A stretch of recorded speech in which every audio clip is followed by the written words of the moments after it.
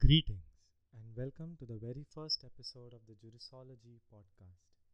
We will be discussing law, cases, legal magazine, and some legal stories as well. For more details, check out our website www.jurisology.com.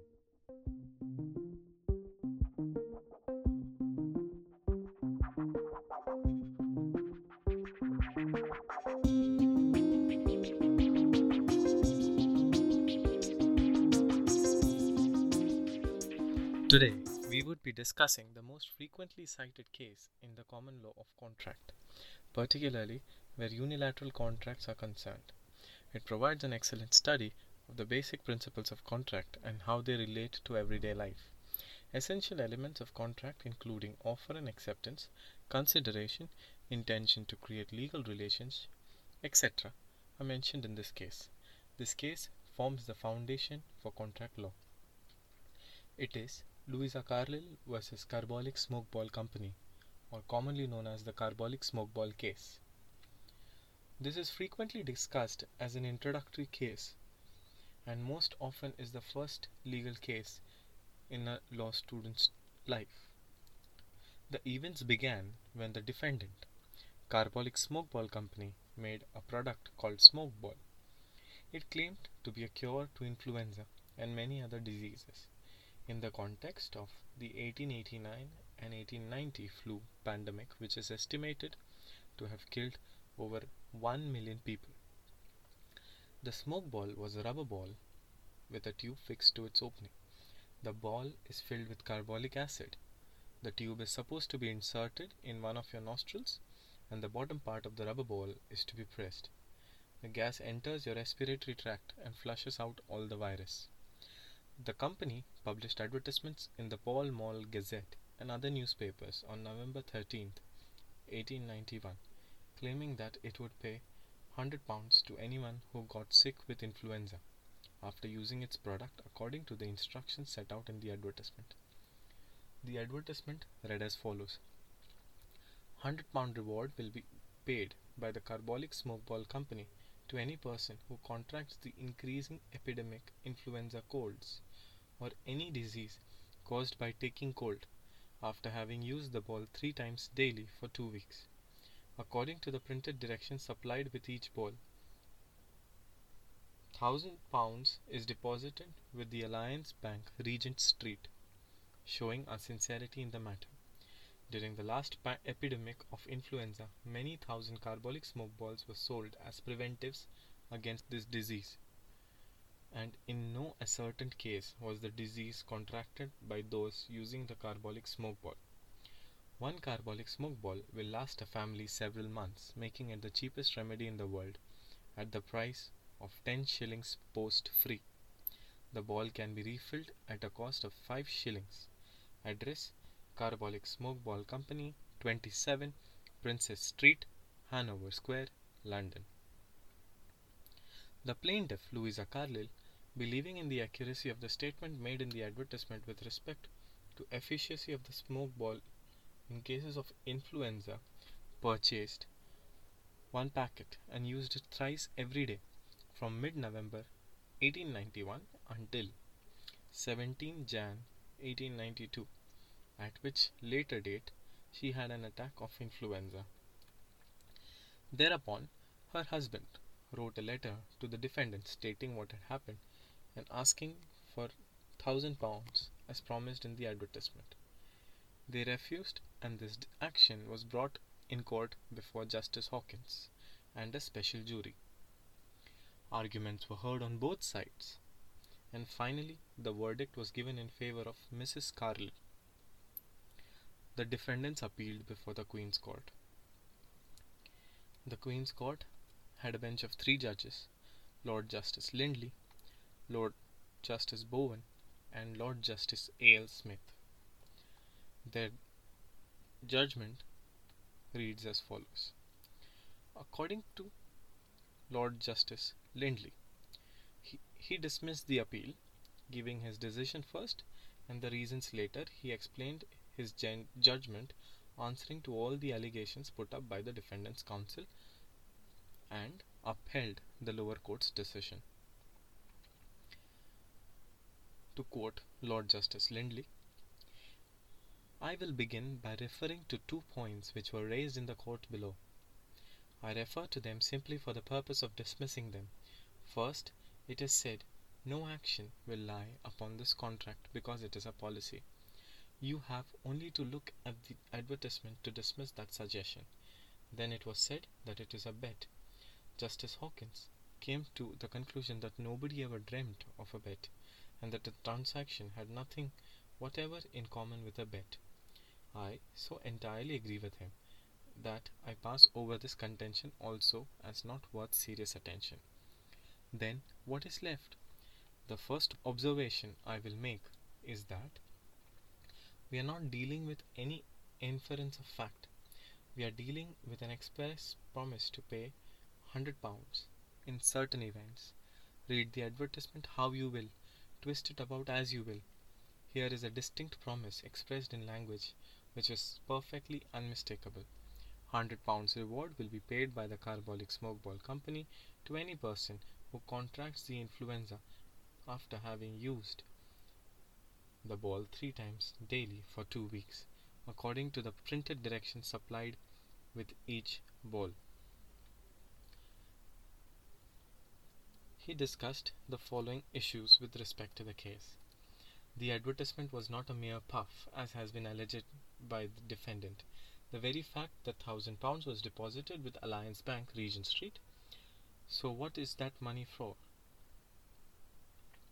What is that passage put in for, except to negative the suggestion that this is a mere puff and means nothing at all? The deposit is called in aid by the advertisers as proof for their sincerity in the matter. What do they mean? The advertisement definitely means seriousness. The advertisement was an offer to the world. It was contended that it is not binding. It is said that it is not made with anybody in particular. In point of law, this advertisement is an offer to pay £1,000 to anybody who will perform these conditions, and the performance of the conditions is the acceptance of the offer. Communication of acceptance is not necessary for a contract where people's conduct manifests as an intention to contract. But then the defense counsel put forth a point. Supposing that the performance of the conditions is an acceptance to the offer, that acceptance ought to have been notified. Unquestionably, as a general proposition, when an offer is made, it is necessary in order to make a binding contract, not only that it should be accepted, but that the acceptance should be notified. But in cases of this kind, it is apprehended that they are an exception to the rule that the notification of the acceptance need not precede the performance. This offer is a continuing offer. It was never revoked, and if notice of acceptance is required, then the person who makes the offer gets the notice of acceptance contemporarily with his notice of the performance of the condition before his offer is revoked. The defense counsel had argued that this advertisement is a nudum pactum, that there is no consideration. They say it is of no advantage to them how much the ball is used. The judge answered. The answer to that, I think, is this. It is quite obvious that in the view of the defendants, the advertisers, a use of the smoke ball by the public. If they can get the public to have the confidence enough to use them, they will react and produce a sale which is directly beneficial to them, the defendants. Therefore, it appears to me that out of this transaction emerges an advantage to them, which is enough to constitute a consideration. But there is also another viewpoint to it, which the judge Lindley aptly asserts. What about the person who puts himself or herself in an inconvenient, if not detrimental, to his health while inhaling the potent fumes of carbolic gas? So, therefore, there is ample consideration to this promise. Lord Justice Bowen, while concurring to his brother bench, Lord Justice Lindley, he was of the same opinion but he also discussed few points with respect to the vagueness and time period of the contract. His opinion was more tightly structured in style and is also often frequently cited. In response to defense counsel's point that the contract is too vague to be enforced, he dismissed this claim, relied on his construction of the document, and he said that there is no time limit fixed for catching influenza, and it cannot seriously be meant to promise to pay money to a person who catches influenza at any time after the inhaling of the smoke ball. There is also great vagueness in the limitation of the person with whom the contract was intended to be made. But this this advertisement was to attract people and make them use it, which would amount to more sales, thus more profit. Based on this intention to promote the distribution of the smoke balls and to increase its usage, the advertisement was accepted as a contract addressing public at large, but limited to those people who are using it either for prevention or treatment of influenza and other mentioned diseases. Another point which was discussed in the court was that of the time limit of the contract. How do you define a reasonable time period? After great discussion, the respected judge came to a conclusion that the protection warranted by the contract was to last during the epidemic. If so, it was during this epidemic that the plaintiff contracted this disease, and therefore the contract holds. Lord Justice A. L. Smith had a much more general outlook towards the judgment, but he concurred with both Lord Justice Lindley and Lord Justice Bowen.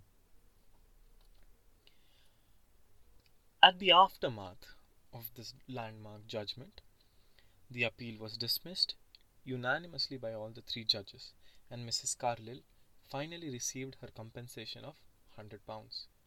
She lived to the ripe old age of 96, and she died on the 10th of March 1942, according to her doctor, principally of old age. And one cause was duly noted for her as cause of her death, and that was influenza. Mr. Rowe, the owner of Carbolic Smokeball Company, continued with his aggressive marketing, and this time he increased the reward to £200 following the laws of the case. This case, Louisa Carlyle vs. Carbolic Smokeball Company, 1892, EWCA, Civil 1, is an English contract law decision by the Court of Appeal. It is notable for its curious subject matter and how the influential judges, particularly Lord Justice Lindley and Lord Justice Bowen, developed the law in inventive ways.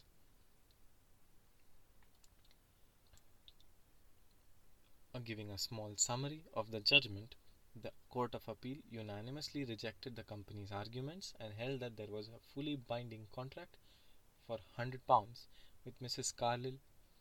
Among the reasons given by the three judges were: 1.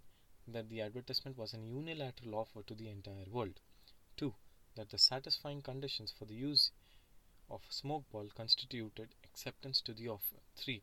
That the purchase or merely using the smoke ball constituted good consideration, because it was a distinct detriment incurred at the behest of the company, and furthermore, more people buying smoke balls by relying on the advertisement was a clear benefit to Carbolic Smokeball Company. That the company's claim that £1,000 was deposited at the Alliance Bank showed the serious intention to be legally bound. And here ends today's case.